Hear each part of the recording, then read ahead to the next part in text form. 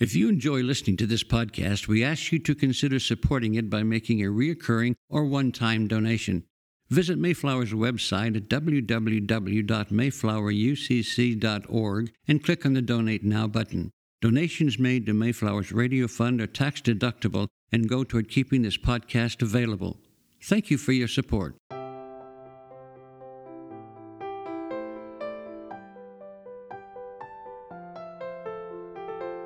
The sermon you are about to hear was preached at Mayflower Congregational UCC Church of Oklahoma City by the Reverend Dr. Robin Myers, senior minister in one of America's premier liberal Protestant pulpits. At Mayflower, we are an open and affirming peace and justice church where we believe that religion should be biblically responsible, intellectually honest, emotionally satisfying, and socially significant. We go now to the pulpit of Mayflower UCC Church of Oklahoma City and to the preaching and teaching of Dr. Robin Myers. Our scripture lesson this morning comes from the Gospel according to Luke chapter 4, verses 14 through 21. Then Jesus, filled with the power of the Spirit, returned to Galilee, and a report about him spread through all the surrounding country. He began to teach in their synagogues and was praised by everyone. When he came to Nazareth, where he had been brought up, he went to the synagogue on the Sabbath day, as was his custom. He stood up to read, and the scroll of the prophet Isaiah was given to him. He unrolled the scroll and found the place where it was written, "The Spirit of the Lord is upon me, because he has anointed me to bring good news to the poor. He has sent me to proclaim release to the captives and recovery of sight to the blind, to let the oppressed go free, to proclaim the year of the Lord's favor." And he rolled up the scroll, gave it back to the attendant, and sat down. The eyes of all in the synagogue were fixed on him. Then he began to say to them, "Today this scripture has been fulfilled in your hearing."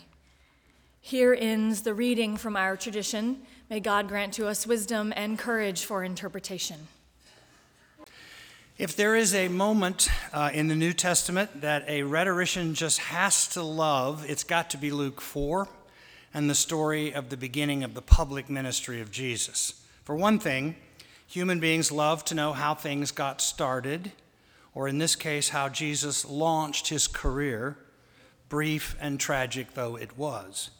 Or to put it in modern political terms, how did Jesus announce that he was running for Messiah? How did he launch? We have a lot of Democrats who are lining up to launch their campaigns these days. I think 315 at last count. And maybe the largest field ever assembled to vie for the job of trying to put the country, not to mention democracy, not to mention the rule of law, back together again. Humpty Dumpty is about to fall off the wall. And all the king's horses and all the king's men won't be able to put Humpty back together again. I have a theory, which is completely unscientific and supported by no actual evidence, which would make me a good politician, that when a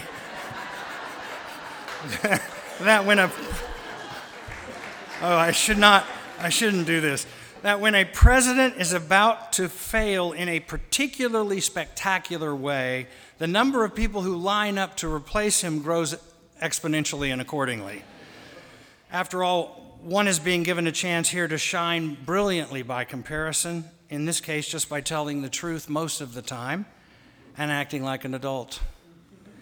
In the case of Jesus and his first hometown sermon, the story is not just beautifully told, but prophetic. It is only fair to say, of course, that some scholars think this never happened. That is, that it's Luke's fiction and not history we're dealing with. That bothers some people more than other people, but we're all products of the Enlightenment, and we tend to believe that which is verifiable and dismiss that which is imagined, even when it's imagined on purpose. When you think about it, of course, this leaves out some amazingly true stories like Huck Finn. The gospel writers were not stenographers. They didn't follow Jesus around taking notes to chronicle his life. They practiced literary license decades after the fact. Not unlike our mythical accounts of George Washington. Did he chop down a cherry tree and tell the truth about it or lie? Or Abraham Lincoln walking 6 miles to return a 3-cent overcharge to a customer, no doubt in blizzard conditions, which is how I always walked to school. The question is not whether Washington ever really chopped down a cherry tree, but was he the father of our country? It's not whether we have a Lincoln penny because of Abe's honesty, but because the president got up one day and said to millions of slaves, "You are free." In the Bible, we're never sure if the story happened exactly this way, but we want to know something much more important, namely, is it true? After all, Jesus had to get started somewhere, sometime, and you can't write a story of his life and not have the announcement, the coming out, the memory of the local boy whose decision to no longer remain anonymous ended one morning, and people have been talking about it ever since. It did not end well. So that makes how it began an object of fascination, or for the writer of Luke's gospel, a way of trying to explain why he really was the Messiah. To set this scene in the rhythms of the church calendar, that is, during Epiphany, we have been singing the essential question, what child is this? And Luke fairly shouts the answer back at us. Luke says the boy grew in wisdom and stature, which is how you talked in those days about a lad that God had God's eye on. The angel Gabriel had told Mary in the first place, of course, and so against great odds, she let it be, taking refuge with her amazing cousin Elizabeth and Elizabeth's radical hospitality. I agree with Lori that Elizabeth should be the patron saint of the UCC. And then, of course, there were the angels and the shepherds and whoever else is included in that large-sounding group known as the heavenly host.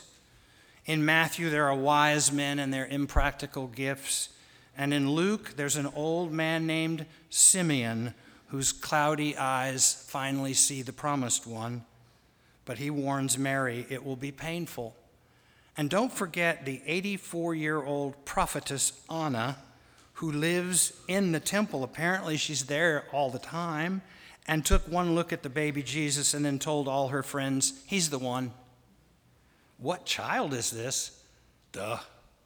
So by the time we get to today's installment of the answer to the question, what child is this?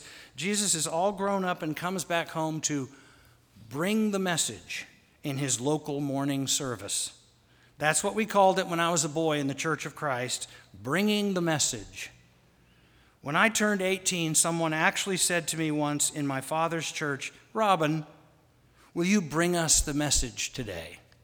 Assuming, I guess, that I was now old enough to have something coherent to say. And I said, "Nope." Nope, my dad does that. I'm guessing that Jesus does not have quite that same relationship with his father, whoever his father was. I say that because some scholars think Joseph is also a literary invention brought in to stand awkwardly next to Mary beside the creche and give her a male protector, not to mention legitimacy in a patriarchal society. But I digress, or maybe not. Perhaps what Jesus has done is to adopt a heavenly father to replace an absent earthly one, whom he calls by the rather remarkable and intimate name Abba, or in English, Daddy. Now, we will never know the details, but I'm guessing Jesus was a strange and withdrawn teenager, wandering off and getting lost in Jerusalem once and worrying his mother sick. I mean, he was not doing anything normal, of course, like playing video games. No, he's holding forth in the temple and giving the teachers a run for their money. Luke says that Jesus was the one asking all the questions and then answering them. And when Mama finds him, she lets him have it. "You have worried us sick." And he responds in a way no 12-year-old would ever respond, claiming that he is home in his father's house, which, just saying, confirms my theory of the substitute father. But I regress again. I digress again. I may regress too. Now, the scene before us is my favorite. I call it Jesus Tries Preaching Part 1. According to Luke, the word is out that there's a remarkable young teacher in town, straight-A student, teller of parables. Luke says he started teaching in the synagogues and was, listen closely, praised by everyone. Uh-oh. There is no curse in ministry that compares to being praised by everyone. Plans may already be in the works to build the Jesus Family Life Center on prime real estate in the suburbs. The Jerusalem Post has a reporter sitting in the back getting the scoop for the morning paper, and someone has ordered that rock star microphone and some black tennis shoes for Jesus, advising him to wear his shirt untucked. And there will be a blog, of course, entitled, Messiah's My Name. He comes to Nazareth, his hometown, where, unlike Garth Brooks, he does not have his name on a water tower, but people are talking about him. He's been out in the desert doing something. Nobody's sure exactly what. Getting his priorities straight, I guess, but there's a buzz in town. And maybe some people hope Jesus will be the one to finally put this little backwater town on the map. Times are not good. There has been, after all, one crackpot Gentile ruler after another. The Persians, the Greeks, now the Romans. So, remember, please, everything we read in the New Testament, including this moment, must be read through the lens of occupation, of empire, of the longing of people everywhere to be free of the foreign occupiers that they hate. We don't get this because we've never been occupied. There are no foreign soldiers standing just outside this sanctuary. What if you looked through the window there out into the columbarium and there were soldiers, foreign soldiers, looking at us lest we insult Caesar in the pulpit? And this is good because we insult Caesar in this pulpit about every week. You see, in those days, every morning, people got up, looked out the window, and there they were, the shadows of 7 swords cast across the ground of the promised land, coming all the way from the 7 hills of Rome. Or to put it in the illustrious words of Buffalo Springfield, paranoia strikes deep. Into your life it will creep. It starts when you're always afraid. You step out of line, and the man comes and takes you away. Meanwhile, back at church, I think Jesus was a balcony sitter. I'm sorry, but that's where all the weird people are. Because they want to be in church, but not too close. He's up there scribbling on a bulletin as the rabbis drone on. Suddenly here's an announcement from one of the graybeards leading worship. And now, one of our most promising young people, a woodworker by trade, but who may be answering a higher calling. My friends, please welcome to the reading of the scroll, our local luminary, Yeshua Bar Yosef. His friends, we call him JJ. And Jesus puts down his bulletin up there and stands up and then, of course, disappears for a moment because he has to come down the stairs. And he pauses at the new door and looks out on the garden where we bury our dead. And maybe he thinks about how things just never change. And then he appears at the doorway back there and starts walking slowly up the center aisle. He is handed the scroll of the prophet Isaiah, Israel's greatest prophet. Notice he does not choose the scroll chooses him. He stands up to read, as was the custom in those days, just as it is to this day in some churches that all rise when the gospel is read. I really wonder what that moment was like, because so many times in my life I've stepped up to a microphone and wondered, what am I going to say? Wondered, what do people need to hear? Wondered if I should have worked harder on this damn sermon, but never, ever has anyone given me something to read, I like to be in control. I'll pick my own text. Thank you very much. That's not what's happening here. And I never thought about this before. You know, that's the advantage of preaching even after you're old. You keep seeing new things. He reads what has been given to him to read. And then something happens, something that changes human history. And I know these are just words.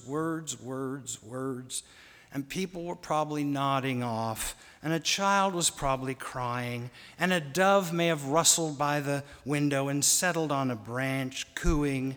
9 people probably coughed at the same time, or cleared their throats, or blew their noses because it was cold season and there was no Sudafed in those days.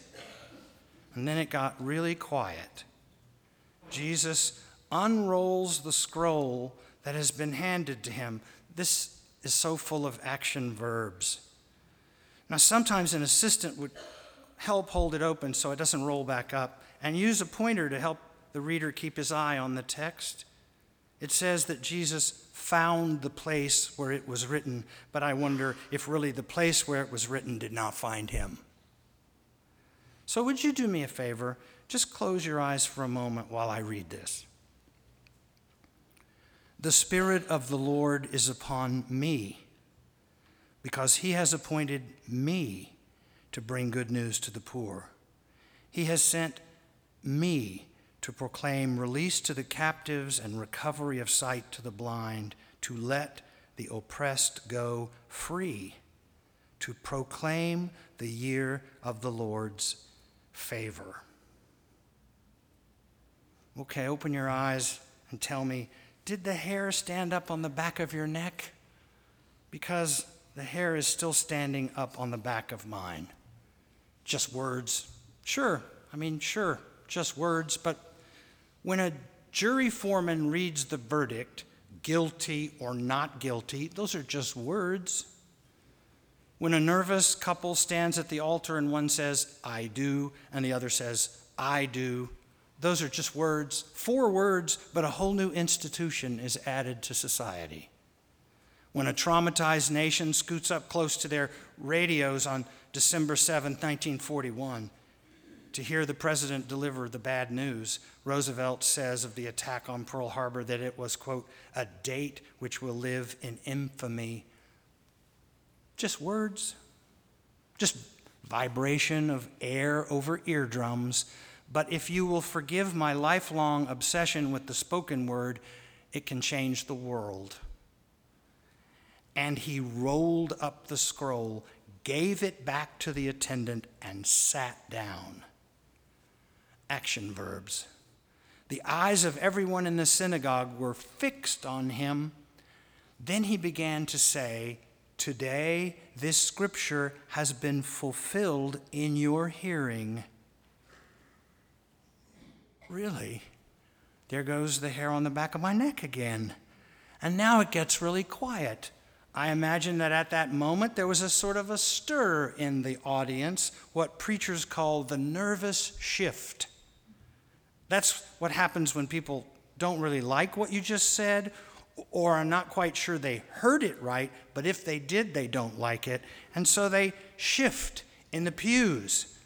No doubt an old person leaned over and said to his friend, "What did he say?" He said he's the Messiah. Oh, my.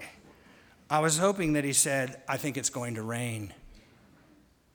Well, that's very strange, and perhaps we misunderstood him, but let's focus on the positive, and what a fine public speaker he is. So in the line after church, I can imagine this conversation. "Mary, you must be proud. He's always been a chatty type, hasn't he? Did you give him voice lessons, or does he come by this naturally?" But you know what they're really thinking that nobody is saying? I know the name of a good therapist. He specializes in the Messiah complex. You see, as long as Jesus is just speaking strangely but not acting strangely, talking the talk but not walking the walk, he's safe. There's a lot of talking that goes on in church, but Often when action is called for, someone will always advise that we not rush into anything, but perhaps study the matter further. We'll table it for now and again and again and again and again, produce a report, file it, and then think we've done something. The Danish philosopher Søren Kierkegaard said that this is the real chasm between the life of faith and merely describing the life of faith. It's the difference between concept and capacity. We know the concept Messiah, but we strongly advise against you actually thinking you are the Messiah and then acting like it. That's capacity. That's when the trouble begins. So whatever you have to do, Jesus, to get this out of your system, please do so. Write a book about the Messiah, Jesus. Give it a catchy title, but don't start organizing the poor or healing the uninsured sick or asking the rich to pay more. Don't soak the rich or turning over the tables in our fellowship hall. Those tables were donated by a very nice woman. And at the very least, they're going to fire you. At worst, they might kill you. And you are one fine public speaker. So, if you studied your bulletin carefully, you saw that this is the first of a two-part sermon. Concept versus capacity 1, well said. Next Sunday is Jesus Tries Preaching Part 2, or Concept versus Capacity 2, how dare you? Because in those days, after you stood to read the scroll, you sat down to interpret it. And Jesus could have just said, "Here ends the reading from our tradition. May God grant to us wisdom and courage for interpretation." And then someone dims the lights, and the real trouble begins. So, if he had just finished reading and done this, turned on the lights, and then said, "And for our last hymn, please turn to number so-and-so," everything would have ended differently. But then again, if he had done that, we would not be here. Stay tuned.